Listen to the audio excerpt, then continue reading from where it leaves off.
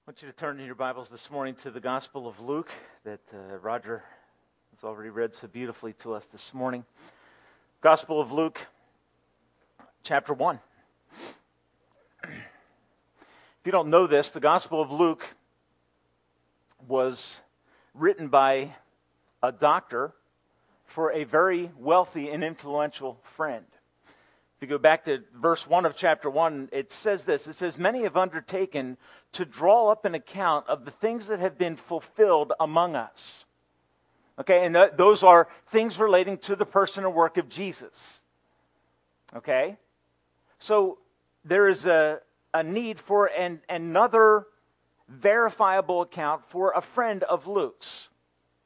Verse 2, he says, "Just as they were handed down to us by those who from the first were eyewitnesses and servants of the word." That is, the account that's written and the accounts that are written of the life of Jesus are factual, historical records. They're historical narratives about what actually happened.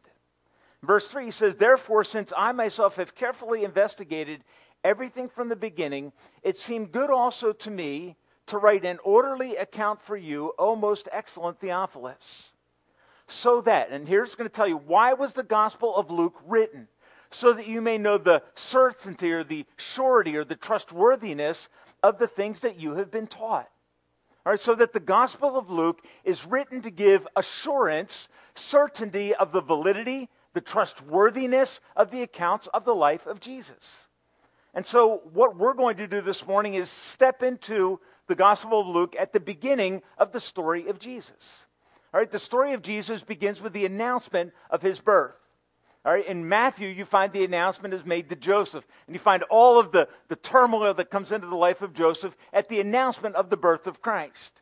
In the Gospel of Luke, you find the announcement coming to a young woman who lives in a city called Nazareth, or a town called Nazareth. Her name, as we all, I think this morning, probably know, is Mary. What I'd like to do is just work our way through this passage of Scripture, beginning in verse 26, the announcement, what in some context is called the Annunciation, the announcement of the coming of Jesus. All right, that's what Luke 1, 26 through 38 is about. Here's what I want you to do as you work through it. I want you to make some observations on this announcement that comes from God through an angel, Gabriel. All right, first, I want you to notice this. This bringing of Jesus to humanity and the announcement of it is initiated by who? It's initiated by God. He sends an angel to Mary, a supernatural witness, a supernatural self-disclosure of the intention and heart of God for man through his Son, Jesus Christ. So this work of the gospel, this work of Jesus, begins with God. Why is that necessary and why is that important? Because any move on our parts towards God is always in response to his gracious movement towards us, right? We love him because he first loved us. We move in his direction because he has extended to us an invitation. So there's this initiative of God coming to a place that is called Nazareth. Now, if you do a little bit of historical study on the town of Nazareth, what you're going to find is this. Historians estimate that the population of Nazareth at this time was between 50 to 200 people. It was a small city of no consequence that is never mentioned in the writings of the Old Testament. The only time you find it mentioned is in relationship to it being the place where Mary and Joseph lived and the place where Jesus Christ would be raised. All right, it is a place of relative consequence. In John chapter 1 and verse 46, when some of the early disciples are coming to Jesus, one of the disciples says, "Come and meet this man, Jesus of Nazareth." And the response of Nathanael is what? Can anything good come from Nazareth? Meaning when God came, he came in humility. He came in a phenomenal way to a most unsuspecting place. Because God is a God who specializes in what? These reversals. He seeks people no one else would seek. He uses people no one else would use. And he initiates a relationship with them by grace and sovereign self-disclosure. In that village of little consequence, he comes to a person of no standing whatsoever. A girl from a poor town, a peasant whose name is Mary. And in verse 27, you find out a few simple facts about Mary. Here's what God says. She is a virgin, and she is pledged to be married.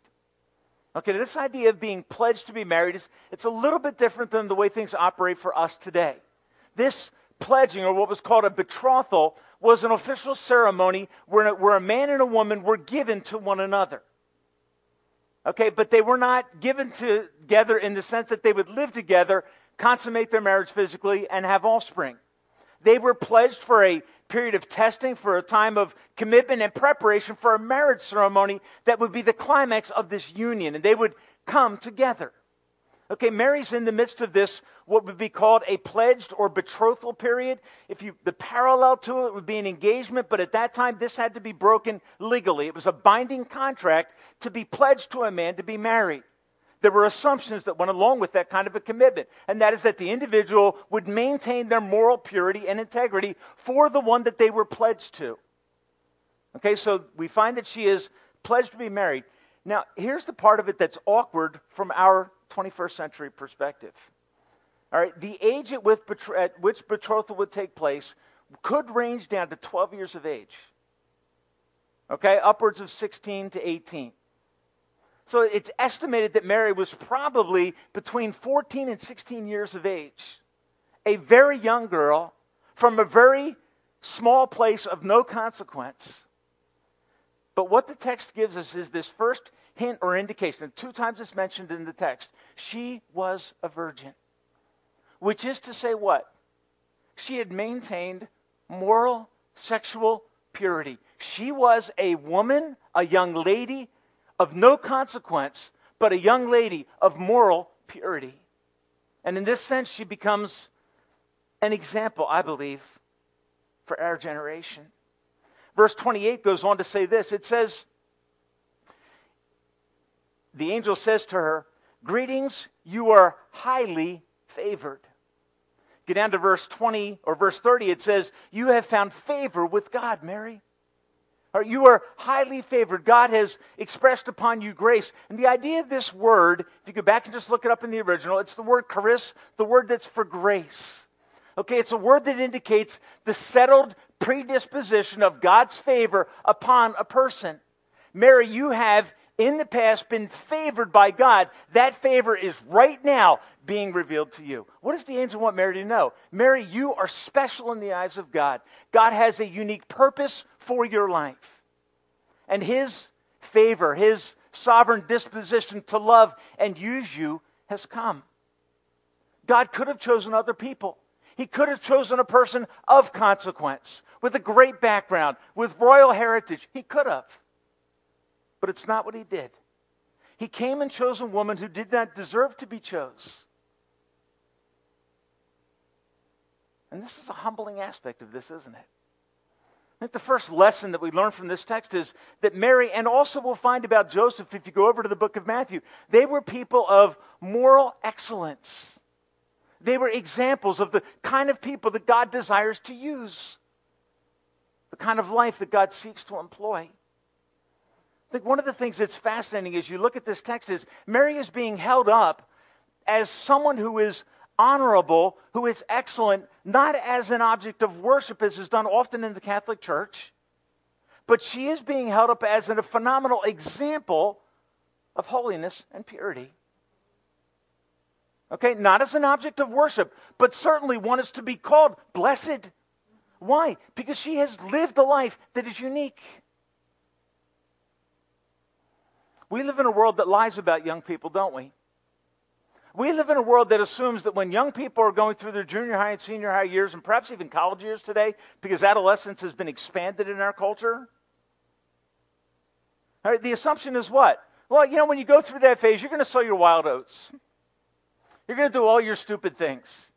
Okay, what's the assumption? The assumption is, young person, you can't really make a commitment that's going to be life-altering and life-changing. And I think the story of Mary speaks here. A woman who had been engaged, was in love with a man, but had maintained moral purity and excellence. And her life, her story, is recorded for us by God. so that we can see that it is possible to live a life that stands out, to live a life of moral excellence that honors and glorifies God. It's one aspect of Mary's life that stands out as you read this.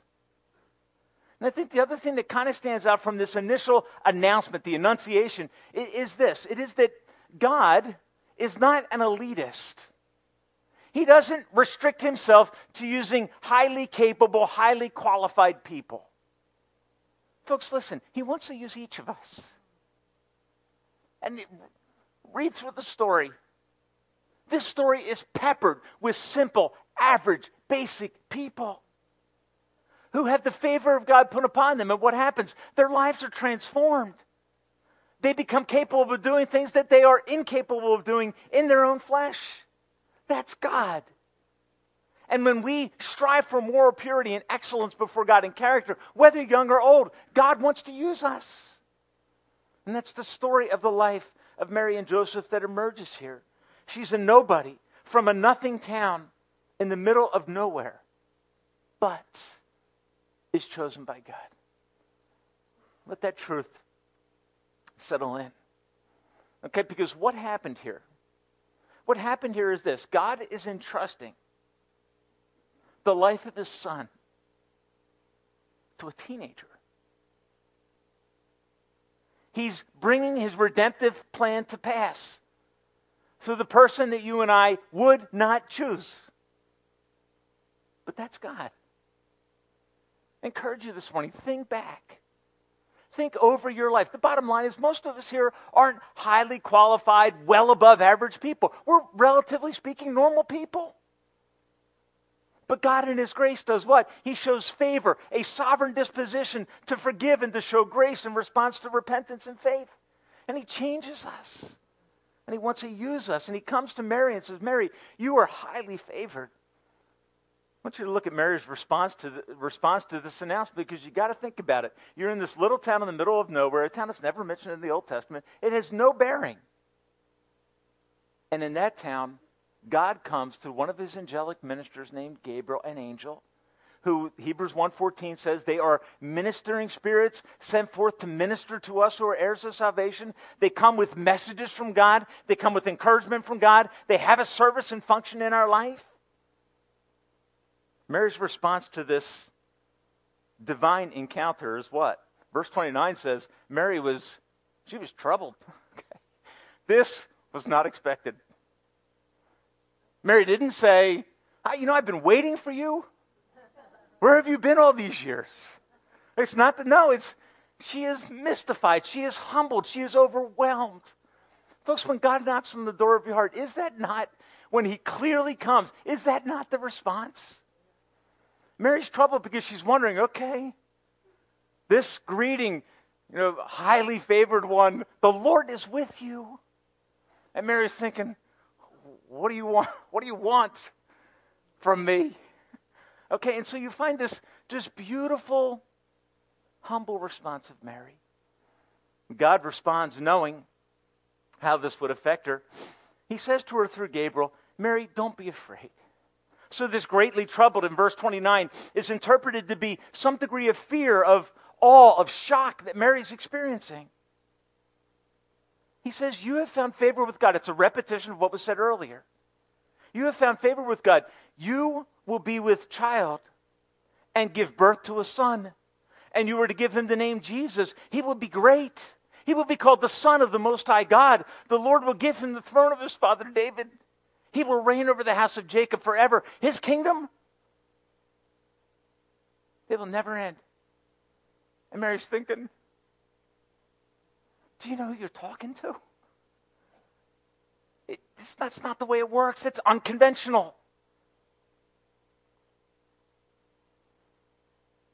Mary had excellent character, but Mary, in relationship to the work of God, has honest questions here. I want you to notice what happens. Verse 34. Mary says, I don't think so. How can this be? She asked, since I am a virgin. And the idea of the words here is simply this. I have never known a man intimately. So me being pregnant is outside of the realm of what is possible. Secondly, it is fundamentally awkward. Why? Because I'm engaged, I'm betrothed. I'm promised to someone. And so you find that God has put her in a situation that is risky and inconvenient. If you go back to Matthew chapter 1 and verse 19, you find that Joseph had the same response. When the angel came and said to him, hey, by the way, the girl you're pledged to, engaged to, she's pregnant. What is Joseph's response? Oh, I'm good with that. That's fine. No, what does Joseph say? Here's what he says. He says to God, my desire is to put her away secretly so as to not disgrace her. Because what did he know? He knew that they had maintained moral purity in their relationship. And this announcement for Mary was one of the most awkward things. I would bet it's the most awkward thing that she has ever heard. So then she responds to God with the question, how? It's impossible. I have not been intimate with the man, therefore I can't be pregnant. Check your textbook. Is this what you said to the angel? No. That can't be the case. Now, I think something that is important right here is this. It's important for us to realize that when Zechariah, earlier in chapter 1, hearing that his wife Elizabeth, who was barren, that was the definition, she was beyond years of giving birth and had been barren. Okay, when Zechariah hears that, what does he say? He says, God, no, it can't happen. What's Mary's question? Mary's question is, how can that happen? Okay, I know it can't happen through physical intimacy because that has not occurred. How can me being pregnant be true? God gives her an answer. Verse 35. The answer is this. The Holy Spirit will come upon you, and the power of the Most High will overshadow you, so the Holy One to be born will be called the Son of God. Or so what is God's answer to Mary? Mary, your pregnancy will not be a human thing. It will not be in the natural order of things. It won't be in the expected way. Folks, when God works, He is not restricted by the things that you and I are restricted by. He does not experience limitations. He has never wanted to do something that He can't do. He has never made a promise that He can't fulfill. He is a great and awesome God. And so the answer that Gabriel gives to Mary is that this is a God thing. God will come upon you. The Holy Spirit will overshadow you. And these are all words that if you go back into the Old Testament and do a little bit of comparative analysis, here's what you'll find. These are all the words that are talking about God coming and settling on a place to change things forever. What is God saying to Mary through Gabriel? I am going to rest on you in great grace and favor.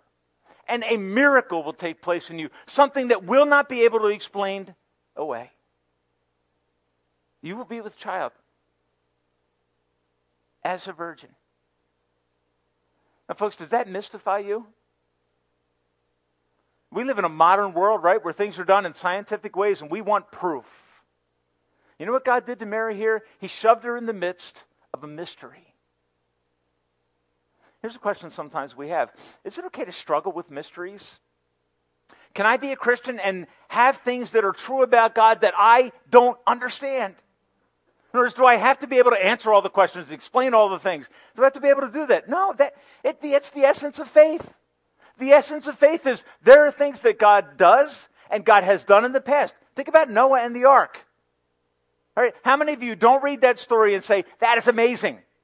I can't comprehend how that happened. And you think to yourself, is it okay to say that? Right? Is it okay for us to have genuine lack of understanding before a holy God? The answer is yes. Take it to God. God, I don't understand. That's Mary's response. She says, God, how? How can I possibly be pregnant? The answer from verse 36 is fascinating because God gives her an example of His miraculous power, doesn't He? And it's fascinating because as you study this to preach this, you think, well, what do I do with this? Verse 36, He says, even Elizabeth, your relative, is going to have a child in her old age. She who was said to be barren, and that's used here as a title, unable to bear children. What about her? She is in her 6th month.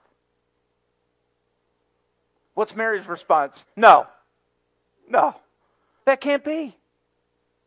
That can't. What is God giving her? He's giving her evidence. What does Mary do immediately after this encounter? You know what she does?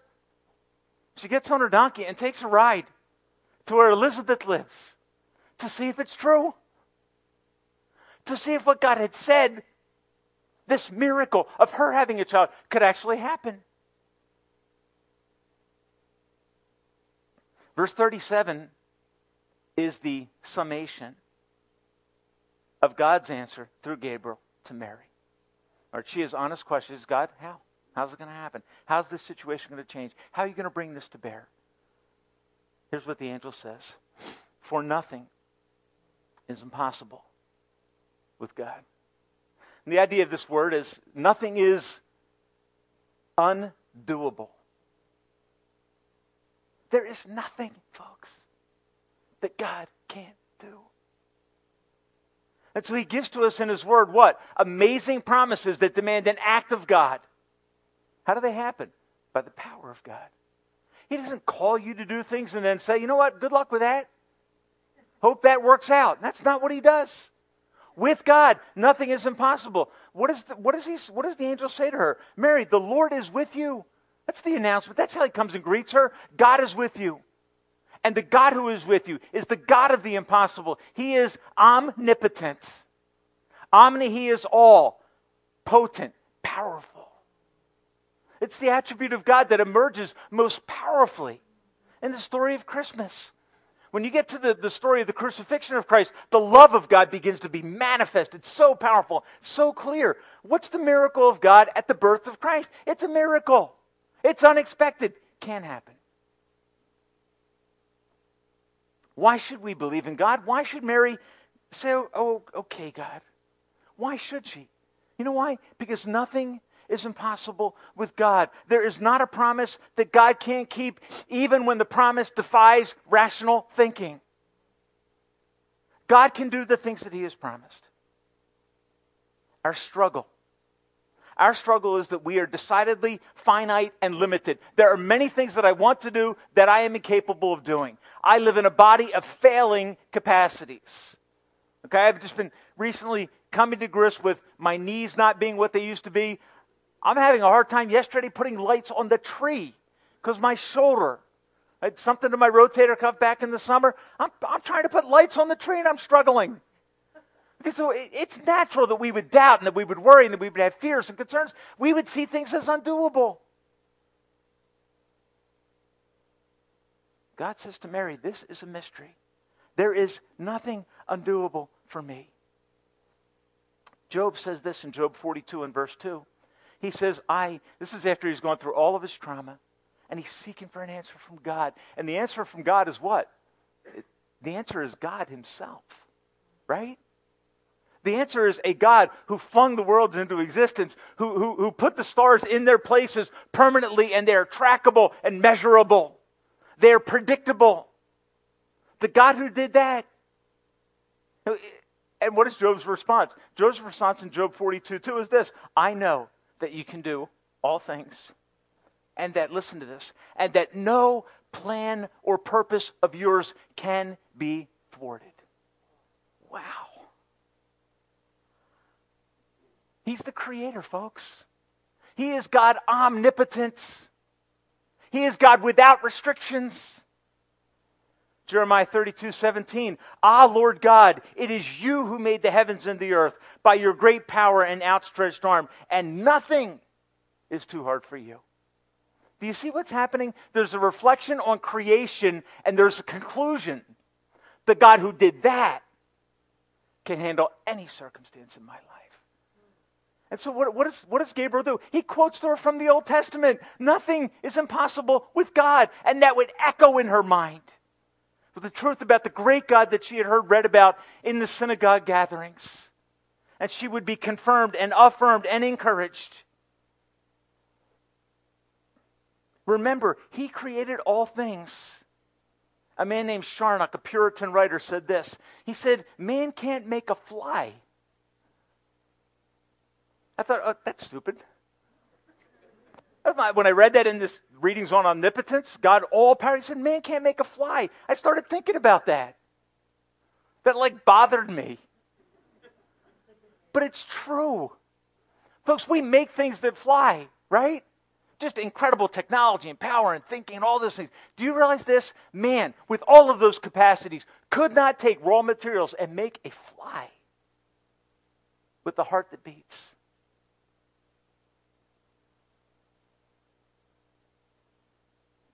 Man, God's done a little bit more than that, right? Why do we doubt? Because there are so many simple things that we just, with all our technology and all our accomplishments, we can't do. But God can. When I was a kid, we used to sing a song at church. It was, I won't torture you, okay, so I won't sing it. But it was these words: God can do anything, anything, anything. God can do anything but fail. Anything but fail. And what he is saying to Mary in this text is this: Mary, I am the God of the impossible. And here's the truth that Bishop Ryle concluded from an acknowledgement of the omnipotence of God. Here's what he said. He said, our faith never rests so calmly and peacefully as when it lays its head on the pillow of God's omnipotence. Our faith never rests so calmly as when it rests its head on the pillow of God's omnipotence. And when we, by faith, say, God, these circumstances in my life, I can't handle. I'm going to lay my head down tonight and trust you. Because there's nothing God can't do. God's power makes the coming of Jesus and the good news possible. The birth of the Son of God in human flesh to live a perfect life, to prepare for death on a cross, is a miracle that comes about by the power of God. Can I ask you this question this morning? What impossible struggle, fear, sin, hidden bondage are you wrestling with that you believe God can't break? What is it that you fear? What is it that is holding you back from giving your life to God and trusting Him? You see, there's nothing impossible with God. We are creatures that tend to doubt. The Spirit of God has come to give us the gift of faith. I want you to look at Mary's response in verse 38. Mary's response is this: I am the Lord's servant. May it be to me as you have said. May it be according to your word. Gabriel, what you just said, God, do that in me. Wow. Okay. Man, do we make things complicated. Right? Mary just acknowledged that God was omnipotent, that He could do the impossible, that there was no plan of His, no purpose of His that could be thwarted because He can do all things. And what does she say? Lord, I am your servant. The word she uses is to say, I am amongst human beings the lowliest of the low. Why? This woman was in touch with the fact that she lived in a town between towns. She lived on the perimeter of society. She didn't matter.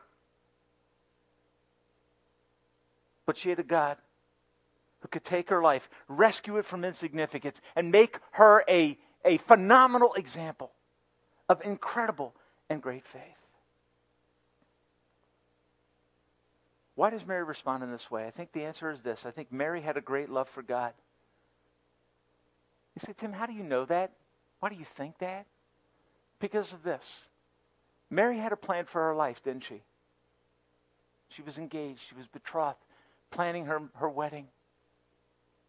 I don't know what all that would be about, but she had a plan for her life. This was devastating news to her that would affect the rest of her life. If you go to Luke chapter 3 and verse 23, it talks about Joseph, and here's what it says. Now Jesus himself was about 30 years old when he began his public ministry. He was the son, so it was thought, of Joseph. Okay, he was the son, so it was thought, of Joseph. Which means what? It means that the rest of Mary's life was affected by a decision to surrender her plans to God. The rest of her life.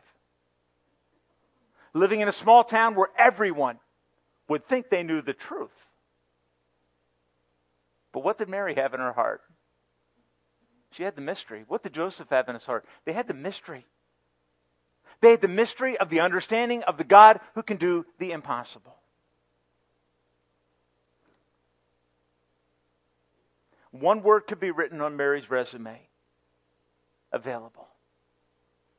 Available. God, you come, you ask, I am available. I am willing. I am at your disposal. That was the response of Mary. Her faith in God's power led to a freedom to do God's will. You ever find yourself stuck, knowing what God wants you to do and unable to do it? Because you lack faith? You lack trust in the power of God? You know He's asking you to do something and you just can't get off the dime. You can't see it happen. Why? You doubt the power of God. God comes into your life through His Word. What is He saying through Mary and Joseph's experience? He's saying, I can do the impossible. Trust me. And as you trust me, yield your life to me in full surrender. This is how the Apostle Paul describes worship in Romans 12, verse 1, isn't it? I beseech you, therefore, brothers, by the mercy of God, by the favor of God, give yourselves to Him. It's the essence of worship. This is what we find Mary doing in this text. Loving God more than her personal plans and moving in this direction. I want you to ask you this question as we think about what I think is the real intention of this text. Does this miracle of the virgin birth matter? Okay, it's the impossible, it's the unthinkable, it's the awkward, it's all of those things. Does it matter? In other words, what is the import? What's the importance of the virgin birth of Christ for you and I today? What's the importance of this miracle that occurred in the life of Mary? A couple of thoughts. Just glean these from the text. First of all, the virgin birth means this. It means that Jesus Christ is the direct fulfillment of Old Testament promises. You go back and read the book of Isaiah that is written 700 years before the coming of Christ, chapter 7 and verse 14. Here's what the Word of God says. It says, behold, a virgin will conceive while still being a virgin and bear a son, and you will call his name Emmanuel, which means God in the midst.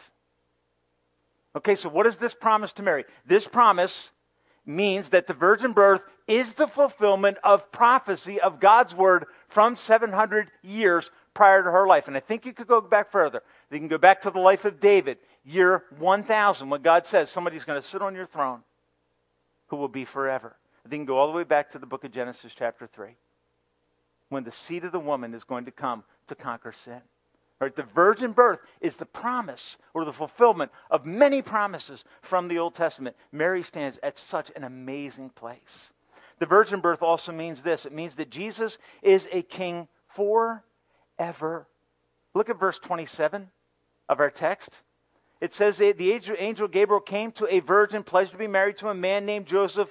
Joseph is what? He is a descendant of David. If you go ahead into chapter 3 and verse 31, you find there that in the lineage of Joseph, going all the way back to Adam, who do you find in the middle? You find King David. This is a vital Old Testament connection to understanding why this text is not primarily about Mary. It is about a great God who is using a humble servant to do His will and His purposes. Verse 32 and verse through 33. And these are promises that would blow Mary's mind. He, your son, will be great and will be called the Son of the Most High. The Lord will give him the throne of his father David. And where does this connection to David come from? He will have the legal right to the throne through the lineage that he receives through his adopted father, Joseph. Okay, and that's the connection. Joseph is in the line of David. Joseph is his legal adoptive father. And it's through that connection that Jesus Christ is tied into physically the line of David. And he is a king that verse 33 says will rule over a kingdom that will last forever. See, here's the problem in the Old Testament. King David was a great king. He had his mistakes. He had his flaws. But he was a great king. His death brought sorrow, frustration. And what did it bring?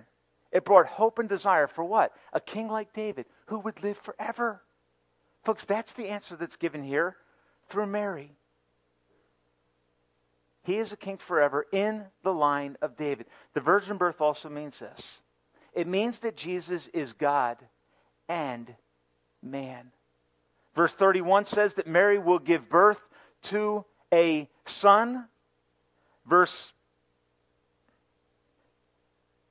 35 says, the angel answered and said, the Holy Spirit will come upon you, and the power of the Most High will overshadow you. So the Holy One, title for God in the Old Testament, to be born will be called the Son of God. Okay, now if you study Scripture just a little bit, here's what you're going to find. That is the title of divinity. That is a title applied to God. Jesus is the Son of God. He's the second member of the Trinity who is birthed by the power of the Spirit. Now what do you find? You find a Trinitarian picture in this text. The Father coming, the Spirit overshadowing, Jesus being born. Who is He? He is holy, and He is the Son of God.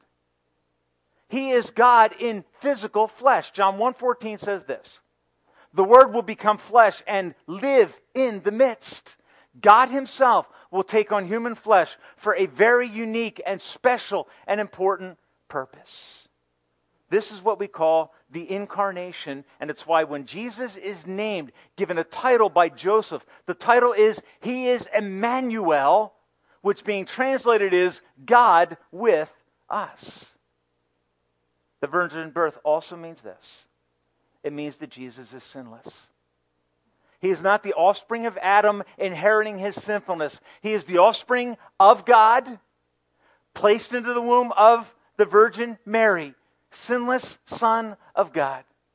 And this is so important that we understand this, that the one who hangs on the cross that offers his life to bear the price of our sin is not bearing his own sin, but is bearing ours. He is the sinless Son of God. And what that means then in relationship to the virgin birth finally is this. It means that in Jesus we have a great Savior. We have the hope of forgiveness. So Gabriel directs that Mary, and she gives birth to her son in verse 31, you will be with child, you will give birth to a son. Give him the name Jesus. The name means what? It's the Old Testament name Joshua. It's the name for Jesus is the Savior. He's the rescuer. This is what Matthew is saying in the Gospel of Matthew when he writes and says, call his name Jesus. Why? He will save his people from their sins. Now see, that's the glory of the virgin birth. The virgin birth is not saying that you need to be religious, you need to be a good person. The virgin birth is saying Jesus came to save sinners. He came to rescue us from the consequence of our moral failure, to transform and to change our lives forever. The question I would ask you this morning is this. Is He the Savior and King of your life today? Is He the Savior and King of your life today? Because what emerges from this text is this very simple thought. What counts with God is willingness, not credentials. Okay, so He takes a very simple person and accomplishes miraculous and amazing things through her willingness. He is not impressed with social class. He's not impressed with degrees. What captures the heart of God is a humble willingness in the heart of people that He chooses to use. It also means that it is possible.